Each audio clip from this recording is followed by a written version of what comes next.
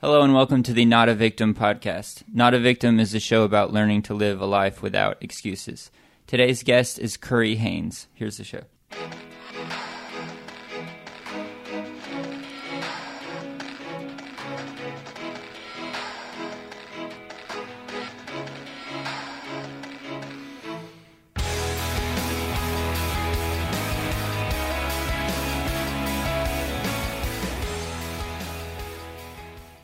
All right, man, so just give me a little bit about your background and your upbringing and just kind of everything that led to where you were. Okay, I was born in Griffin, Georgia, August the 25th, 1945. My parents were both involved in education. My father was a college professor and my mother was a student nurse at the infirmary on the campus.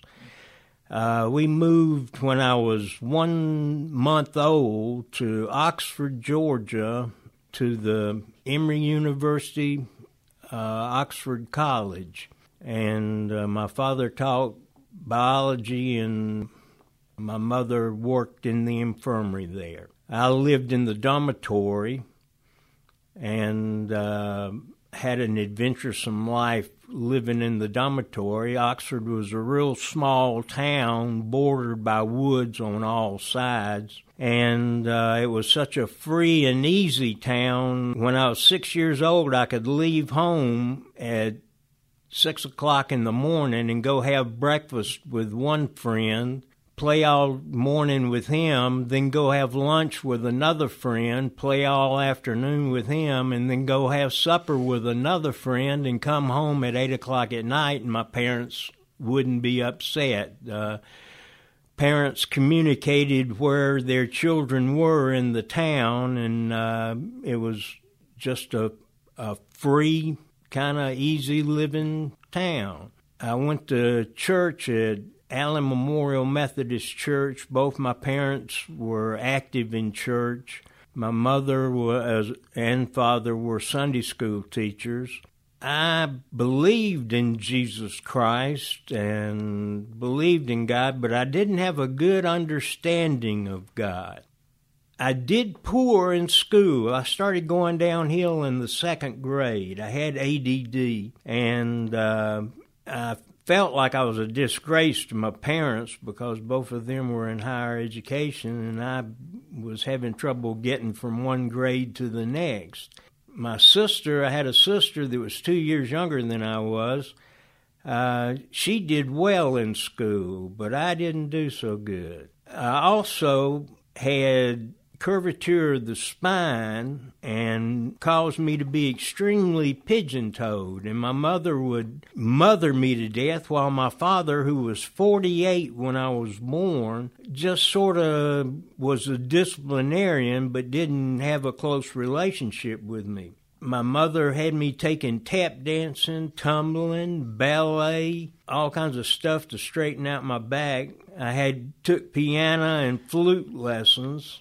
I had an ear for music, but I played by ear and I didn't take time to learn to read music like I should. My first time I drank, I was 13 years old and I was on a band trip in a band bus and we had slow gin. The thing about the alcohol was it made me more outgoing and a lot braver. I could do a lot better with attracting females when I had a few drinks, so I loved it. I just drank on occasions, and then when I got in high school, I drank on the weekends.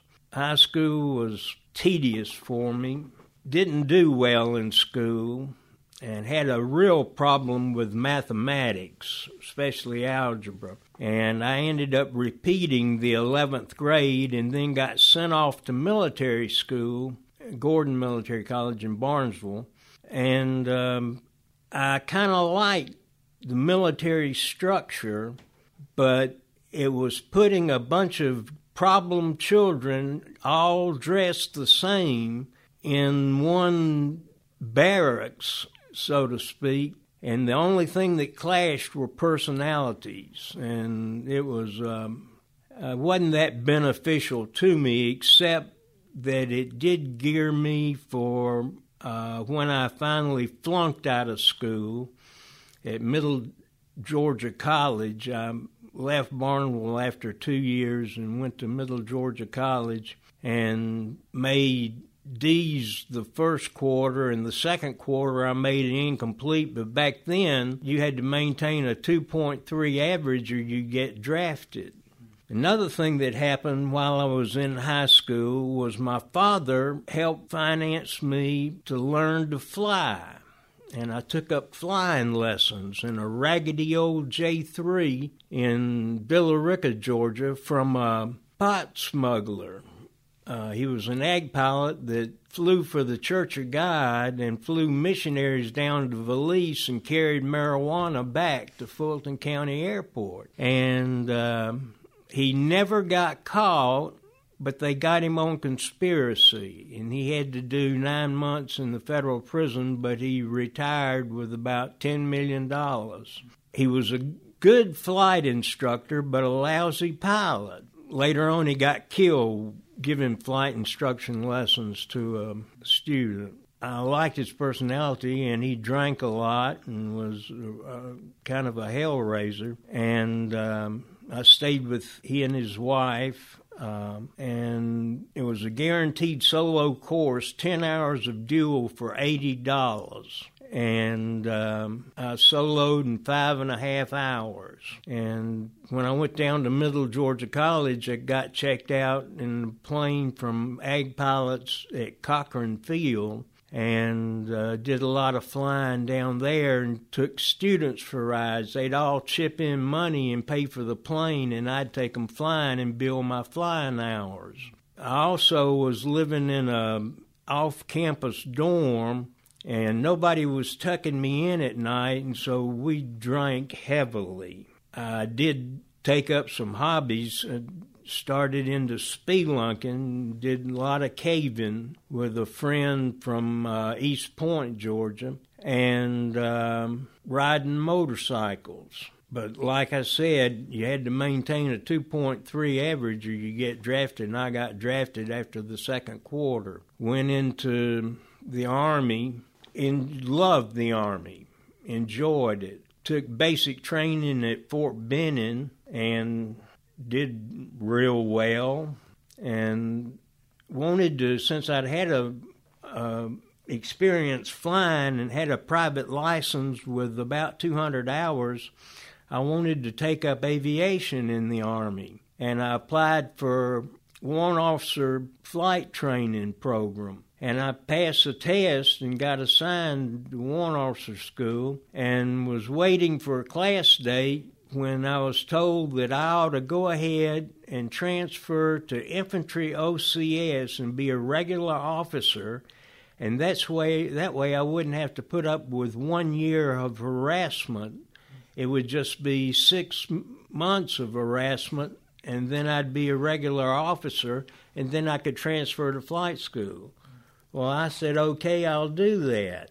So with that, I got orders cut to Fort Dix, New Jersey for advanced infantry training. And after advanced infantry training, I got a leadership position at Fort Dix. And in the Army, you could party hard and work hard. And I would go to Philadelphia and drink on the weekends and come back. I had a Triumph Bonneville motorcycle and a friend from New Orleans that rode with me, and we'd go down to Philadelphia and hang out at bars and chase women and do the usual stuff, and then come back and work hard at Fort Dix. And I got moving along pretty good when an advisor told me, he said they had a critical shortage of infantry officers in Vietnam, and they would not honor my contract. Back then, they didn't have to honor your contract if there was a critical shortage, and that I would have to do 3 years as an infantry officer and then transfer to flight school. And that sort of made me mad, and so I terminated the program, but that stuck me with an infantry job description, and I got sent to Fort Benning to jump school because you either had to be airborne or ranger to be an infantry OCS, and I figured I'd rather have 2 weeks of PE and 1 week of being afraid rather than 6 weeks of crawling around on wet rocks in Dahlonega. So I went to jump school, got airborne certified, and while I was there, they had a Saturday afternoon police call where they were going to police up the training area. But they said that they had 3 Special Forces guys in these Green Beret uniforms, and they all looked classic, like right out of Robin Moore's book, and like Barry Sadler singing the Green Beret Ballad, and I'd heard a lot about it, and they said, if you think you're man enough, go down to Theater 3, and we'll see if you're man enough to be in Special Forces. Well, 13 of us out of over 1,000 guys went down to Theater 3. I did it to get out of detail. And all 13 of us passed the test, and all 13 of us ended up with orders cut to Fort Bragg for Special Forces Training Group. And I was in Special Forces Training Group for about 5 months, and the only MOS or job descriptions that were open were engineer, communications, and medical. And I took communications. I didn't want to be a medic, and I didn't have good enough math for the engineering skills. So I took communications, and you had to sit in a classroom for 8 hours a day listening to Diddy Dum Dum Diddy on the tape recording and send and receive 8 word groups a minute. And I have a hearing problem where the dits and the das started sounding the same after about 5 words a minute. And I got recycled and tried it again, but I still couldn't get my code speed up to 8 words a minute. So they terminated me from Special Forces, and I got assigned to Vietnam. I got assigned to the 173rd Airborne Brigade in Vietnam. While I got sent to Vietnam, and I was there a week taking jungle training before they assigned you to your company, and then guarding the berm around Benoit Air Base. And there was nothing real activity going on there, but I was nervous. I thought there was a gook behind every bush, and I'm a little uneasy. But I got assigned this position for guard duty, and there were these 2 guys that were really sorry. And they had permanent positions guarding. And this one guy opens a cigarette pack up of Kent cigarettes rolled with the red stripes on the package. And he says, "You want a Zig?" And I said, "Yeah, I like a cigarette." And he said, "No, man, not a cigarette, a joint." I said, "A joint?" He said, "Marijuana, man, M-A-R," I had never experienced marijuana. Well, I was in Vietnam, and you ought to try everything once before you die, so I lit up a joint and took a puff on it, and he said, no, you take it down. And so I took a big hit and took it down, and about the 3rd big hit, my right leg floated up over my head. And it turned out I was smoking Cambodian Red with opium chipped up in it, and the most devastating pot that there was. And I got paranoid as I could be. I kept telling them, "How long does this last? How long?" I was used to alcohol high, not a marijuana high, and got terribly paranoid. And I was making them paranoid, and they just told me to shut up and it'll be all right. But I couldn't find my weapon. I'd put my weapon down somewhere and couldn't find it. And about that time, it was about 9 o'clock at night, the NVA rocketed the ammo dump at Benoit, and the explosions went off right across the airstrip from us. And rockets were going off left and right, bombs were going off, and it was like being inside of a fireworks display while you're high on pot. And it just blew my mind. So I got down in the bunker and held on to the air mattress and just hoped everything would work out all right. And said, if I ever get out of this, I'm never going to do this again. Well, I didn't while I was in Vietnam. I didn't smoke pot again. I was the juice head. I drank when we came off our operation. But a lot of the guys smoked.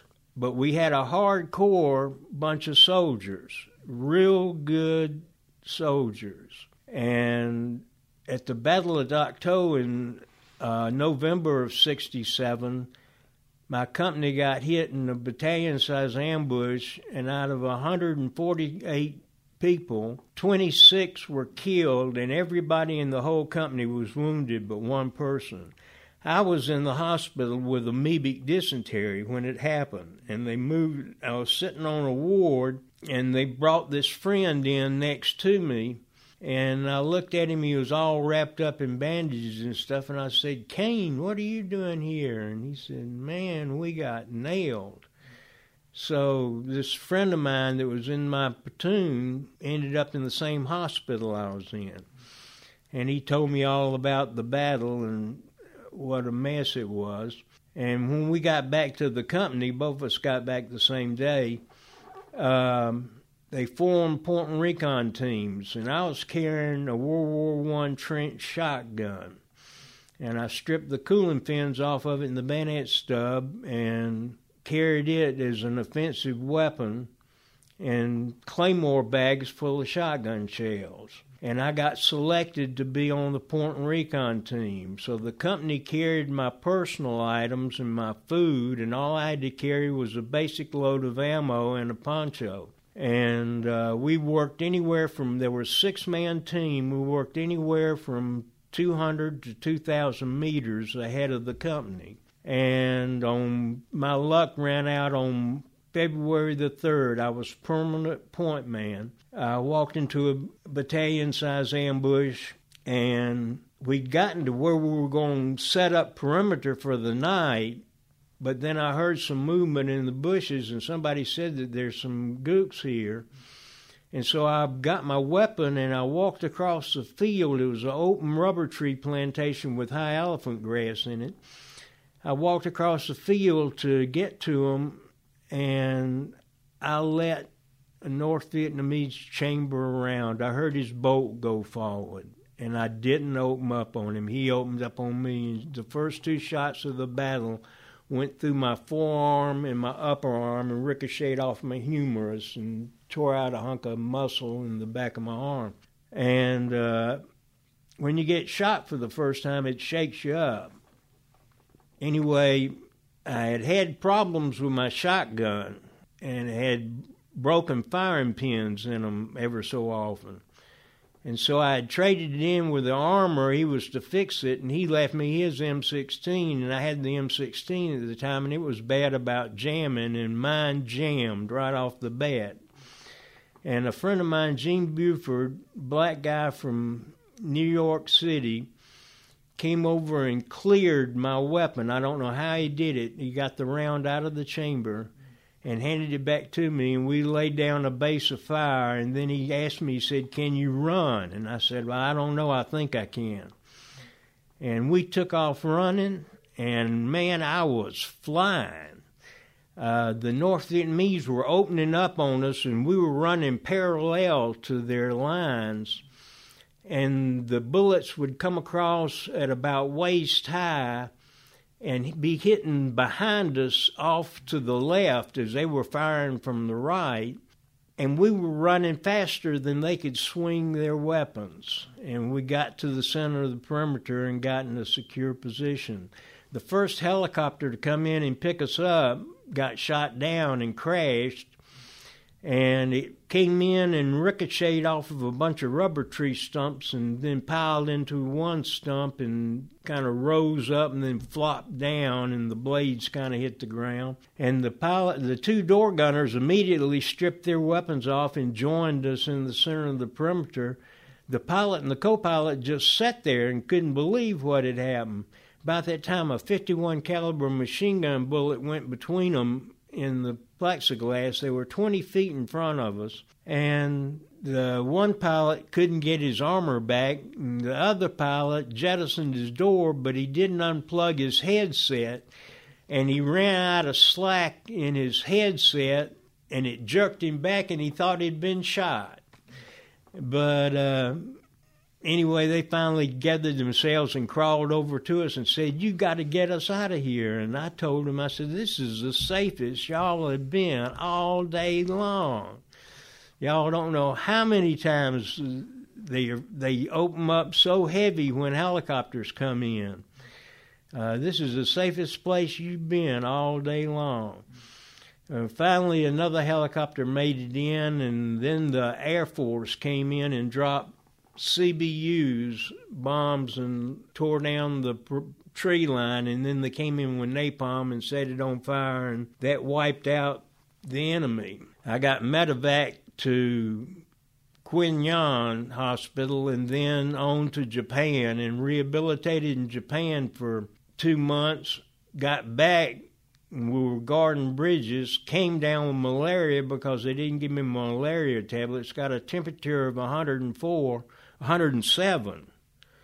And they put me in a tub of ice and back in the hospital and got my temperature back down. And I stayed 2 weeks in the hospital and 2 weeks in the rear, and then got on a helicopter at 4 o'clock in the afternoon, went on ambush that night. And the next morning I was assigned a position, and the North Vietnamese attacked, and they came over the mountaintop and down on top of us. And the perimeter was kind of messed up. It was kind of strung up the side of a hill because there was already a clearing down there for a helicopter pad, and instead of putting it around the top of the hill and cutting an LZ, they kind of strung it around the side of the hill, and the enemy couldn't pass that up. They came down from the high side and pinned us down. The first sign of attack, a B-40 rocket hit 2 positions down from me. Then it hit the position next to me. It had rained on us that night, and I had my weapon apart cleaning it. And I had my shirt off and had the pieces of weapon in front of me when a B-40 rocket hit our position, splattered me in the chest, neck, and arm with rocket fragments. And there was a new guy on position with me. He jumped down in the bottom of the hole and was shooting straight up in the air. Well, I told him to get out of the hole and get behind the overhead cover and put down some fire while I was busy putting my weapon together. Then the North Vietnamese came running down. I got shot 4 times before I got my weapon put together. I got shot through the right ankle, shot through both thighs, and shot through my left arm. In the course of the battle, I got wounded 9 times. I was shot 7 times and hit in the chest with B-40 rockets and hit in the head with grenade fragments. They shot my finger off of my left hand, and I was having to shoot with a damaged hand guard. And then they shot a round through the trigger guard, shot the trigger guard off, and shot a hole through the stock, and shot 2 fingers off of my right hand. And I was having to pull the trigger with my little finger and keep firing on the enemy. And finally they sent a gook down with a B-40 rocket launcher to take out our position. He was coming down the hill, and he kneeled down, and in the excitement, he'd forgot to load his rocket launcher, and so I opened up on him and gut shot him. And he crawled up next to me and talked to me during the whole battle. The closest people to me during that battle were North Vietnamese. I killed about 3 other North Vietnamese, and they couldn't kill me. I was protected from my neck to my belly button, and everything else got a hole in it. I was hitting the right eye with grenade fragments and got blinded temporarily. And toward the end, I could just fire and try to keep them back, and they started throwing grenades. And they just threw one grenade, it landed on my side and didn't go off. They threw another grenade and it landed in front of my position, spun around, and I laid my head down behind the sandbags and went off and went through the sandbags and hit me in the right eye. God was good to me that day. That whole day was a miracle. There were rounds that hit the log I was shooting over right in front of my neck, were creased by bullets, and there was no place to go but the bullet through my neck, and yet the bullet didn't hit me. It ricocheted off to one side or the other. I have no idea how that happened. But God was good. I was medevaced out to 17th Field Hospital, and then from there to Quin Yon, and then from Quin Yon back to Charleston Naval Hospital in the United States. I spent a year in the hospital. I had 7 surgeries while I was there. And while I was there, I took up sport parachuting in between surgeries, and I kept parachute on the ward. I used drugs heavily. They would have me on Demerol in between the surgeries. Plus, I had an orderly that brought me a pint of scotch every 3 days. And I would drink scotch and take Demerol and relax in the hospital. And then when on the weekends we'd get passes, if I hadn't had major surgery anytime soon, I'd go to Barnwell, South Carolina, and skydive. I met a Special Forces recruiter that took me under his wing, and I got into competition skydiving, and went to Clemson, South Carolina, and participated in the collegiate, non-collegiate meet for accuracy. And I placed second in the first competition I was in. And then I went to Barnwell and jumped the Southeastern Conference collegiate, non-collegiate meet and placed first in intermediate accuracy, and loved skydiving. But I also loved the booze, and I loved the opiates, and I was on opiates heavily. I got a job working project transitioning at Midlands Aviation as a line boy, pumping gas in airplanes, and then I took my flight training there for my commercial and multi-engine instrument ratings. And as soon as I got my commercial license, I got a job flying jumpers at a sport parachute center in Barnwell, South Carolina. And I'd work 3 days a week, Friday, Saturday, and Sunday, and make enough money with that and my disability coming in. And I lived in a trailer park, went out with married women, and just raised Cain, lived a just amoral life. I didn't go to church anymore, didn't pray, didn't do anything, and got picked up by a guy who wanted me to work for him. He bought an airplane back in Covington in Oxford, back in Georgia. I was living in Columbia, South Carolina here, and moved back to Georgia and worked for him at a large pallet manufacturing plant. And it was more of a multiplex sawmill. And I did cutting supervision, and flew him around in his plane, although he didn't like for me to fly. He liked to fly, but he wanted somebody there in case he ran into problems. I made so much money there that I bought me an airplane. And I had a 170B, rigged it up for jumping. I had it so I could take the doors off and skydive out of it. And I could party in it and fly down to Jekyll Island and party and come back. And had a friend that lived over near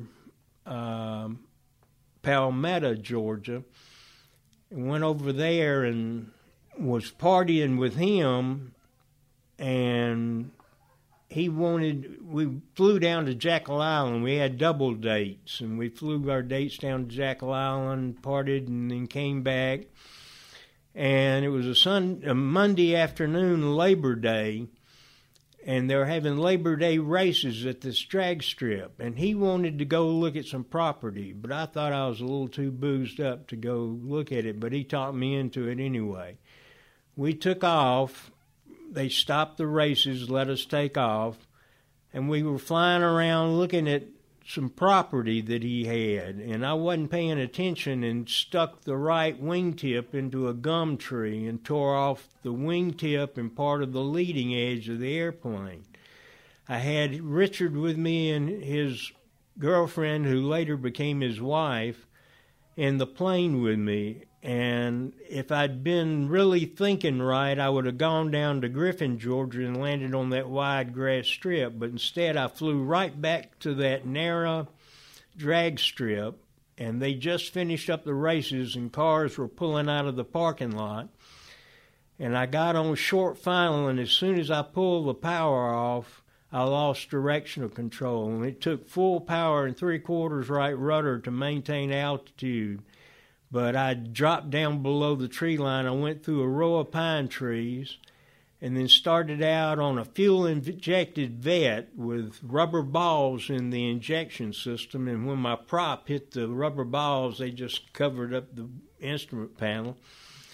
And I made a convertible out of that vet, hit a utility pole, then started landing on cars. And a policeman had seen me plane damage before we got there, and he told everybody to lay down between the cars. And nobody got hurt. God was good to me that day.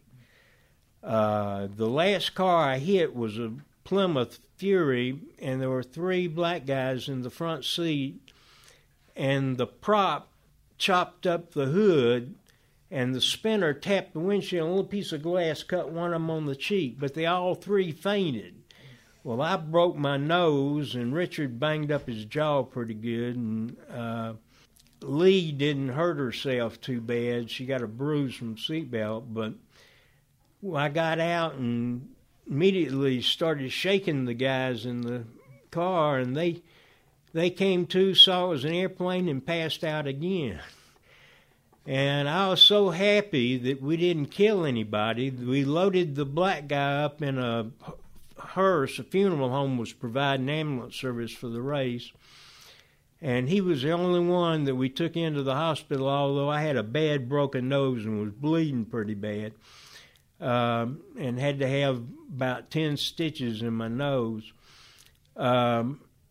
We went to South Fulton Hospital and got patched up, and a nurse told us, said, Channel 11 News is out front. And I said, how can we get out of here without seeing them? And she showed us how to get out the back way, and my girlfriend came by and picked us up, and we got out of there and went back to the house and partied all night long, celebrating nobody getting killed.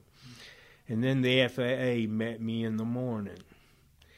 And the FAA, the one guy, the oldest examiner, I got up, he called the house that night and said to meet us there at 8 o'clock in the morning, so I got down there at about 7:30, hadn't even gone to bed, and looked at the plane, and there were about 4 beer cans in the airplane. I didn't take them out. I just left them in. I was blue and sad. My airplane was torn all to pieces. And the FAA guys started questioning me, and I started out telling them I hit a gust of wind, but they quickly told me that I'd hit a gum tree somewhere else because there wasn't a gum tree around there, and they pretty well told me what had happened. And so I said, well, let me level with you. And I leveled with everything except about the drinking. And the older guy had a son-in-law in Vietnam at the time. And he had called the Covington airport and talked to Bill Flanagan, who ran the airport. And Bill, I kept up and kept Bill paid in advance on all my tie-down fees, and he considered me a good customer. And he told him about my military experience, and that got me off the hook. But I was so blue that I just gave up flying and left Georgia, went back to South Carolina, and took up being a paramedic for Carolina Ambulance Service for Richland County, and worked as a paramedic, and got a job in Covington as a paramedic, set up the ambulance service there, got in a political hassle after about 4 years, still hadn't quit drinking, and had gotten married, and my wife liked to smoke pot. I didn't, but she did. And anyway, I finally got back into ag flying, crop dusting, and crop dusted for 15 years, and my drinking got more out of control, and I was taking, my best friend was a pharmacist, and I was taking Demerol, and I was having a lot of pain from my injuries, my orthopedic injuries, and I sort of used that as an excuse to self-medicate. And toward the end after about 15 years, I started doing things like running out of gas in the spray plane. I went down 3 times and landed on roads and highways and didn't crash a plane. But finally I ran out of gas in Odom, Georgia, about a quarter of a mile from the end of the runway, and wadded the airplane up in a ball. And that let me know that God was good again, didn't put a scratch on me, but that let me know I had to seek recovery.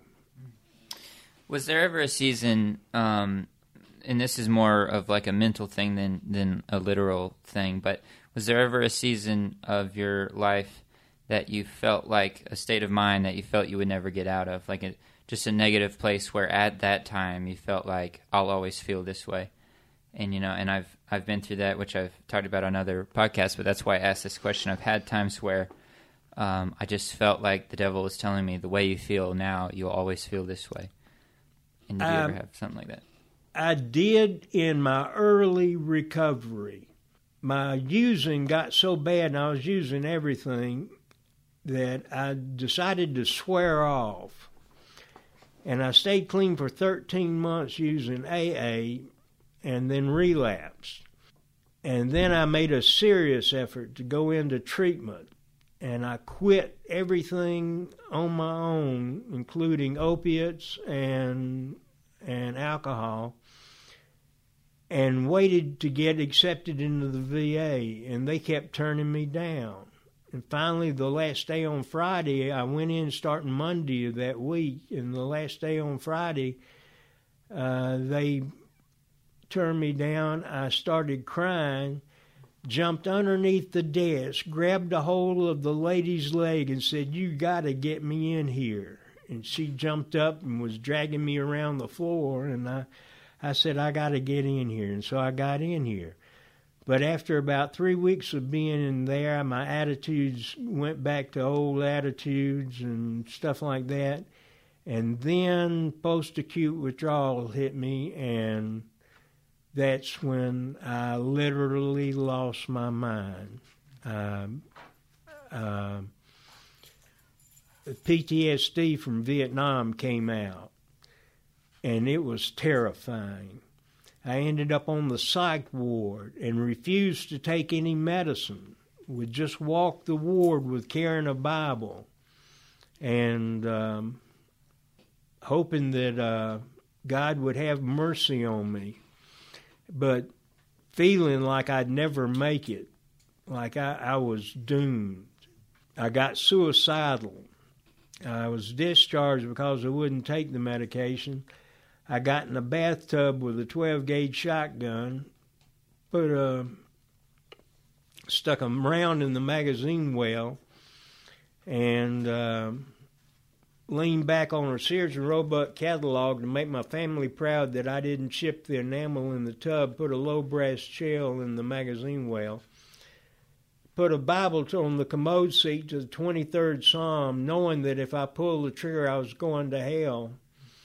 And I took a deep breath and pulled the trigger, and it went click and didn't fire. What had happened, I hadn't pumped around in the chamber. So I pumped around in the chamber, and I was crying, but I couldn't pull the trigger a second time. And that was my low point. That was my low point.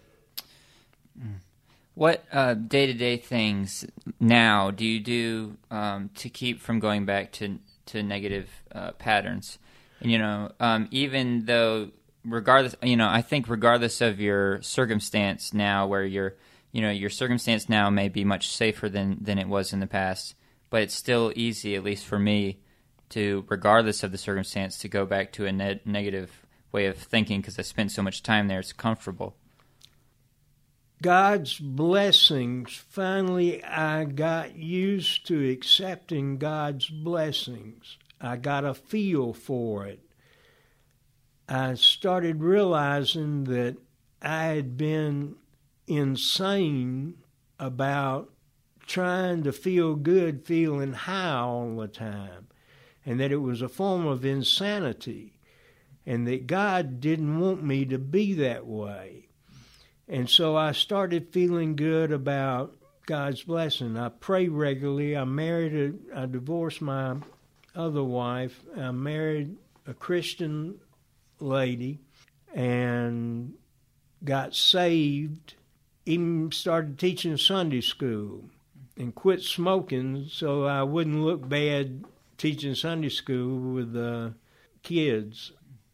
I just changed my whole life. And it was gradual, but it was changes that got completed. Working the steps in the fellowship, working the principles of Celebrate Recovery, and getting involved in Celebrate Recovery, getting involved in Military Order of the Purple Heart, outside service to people. Made it worthwhile. I get a good feeling by sharing with other people, and it's worth it. It's worth it to me. The highs that I used to get with skydiving and scuba diving and caving come in a new way with my relationship with God. It's not a high. It's a comforting, warm, caressing, almost sensual feeling that God loves me. He loves me and takes care of me, and He wants the best for me. And if I'll just listen to Him, be still enough to listen to Him, then He will respond. And he does. Well, thank you so much, Curry, for your time and just for your honesty. That is going to do it for this week. We'll see you next Monday. Thank you guys so much.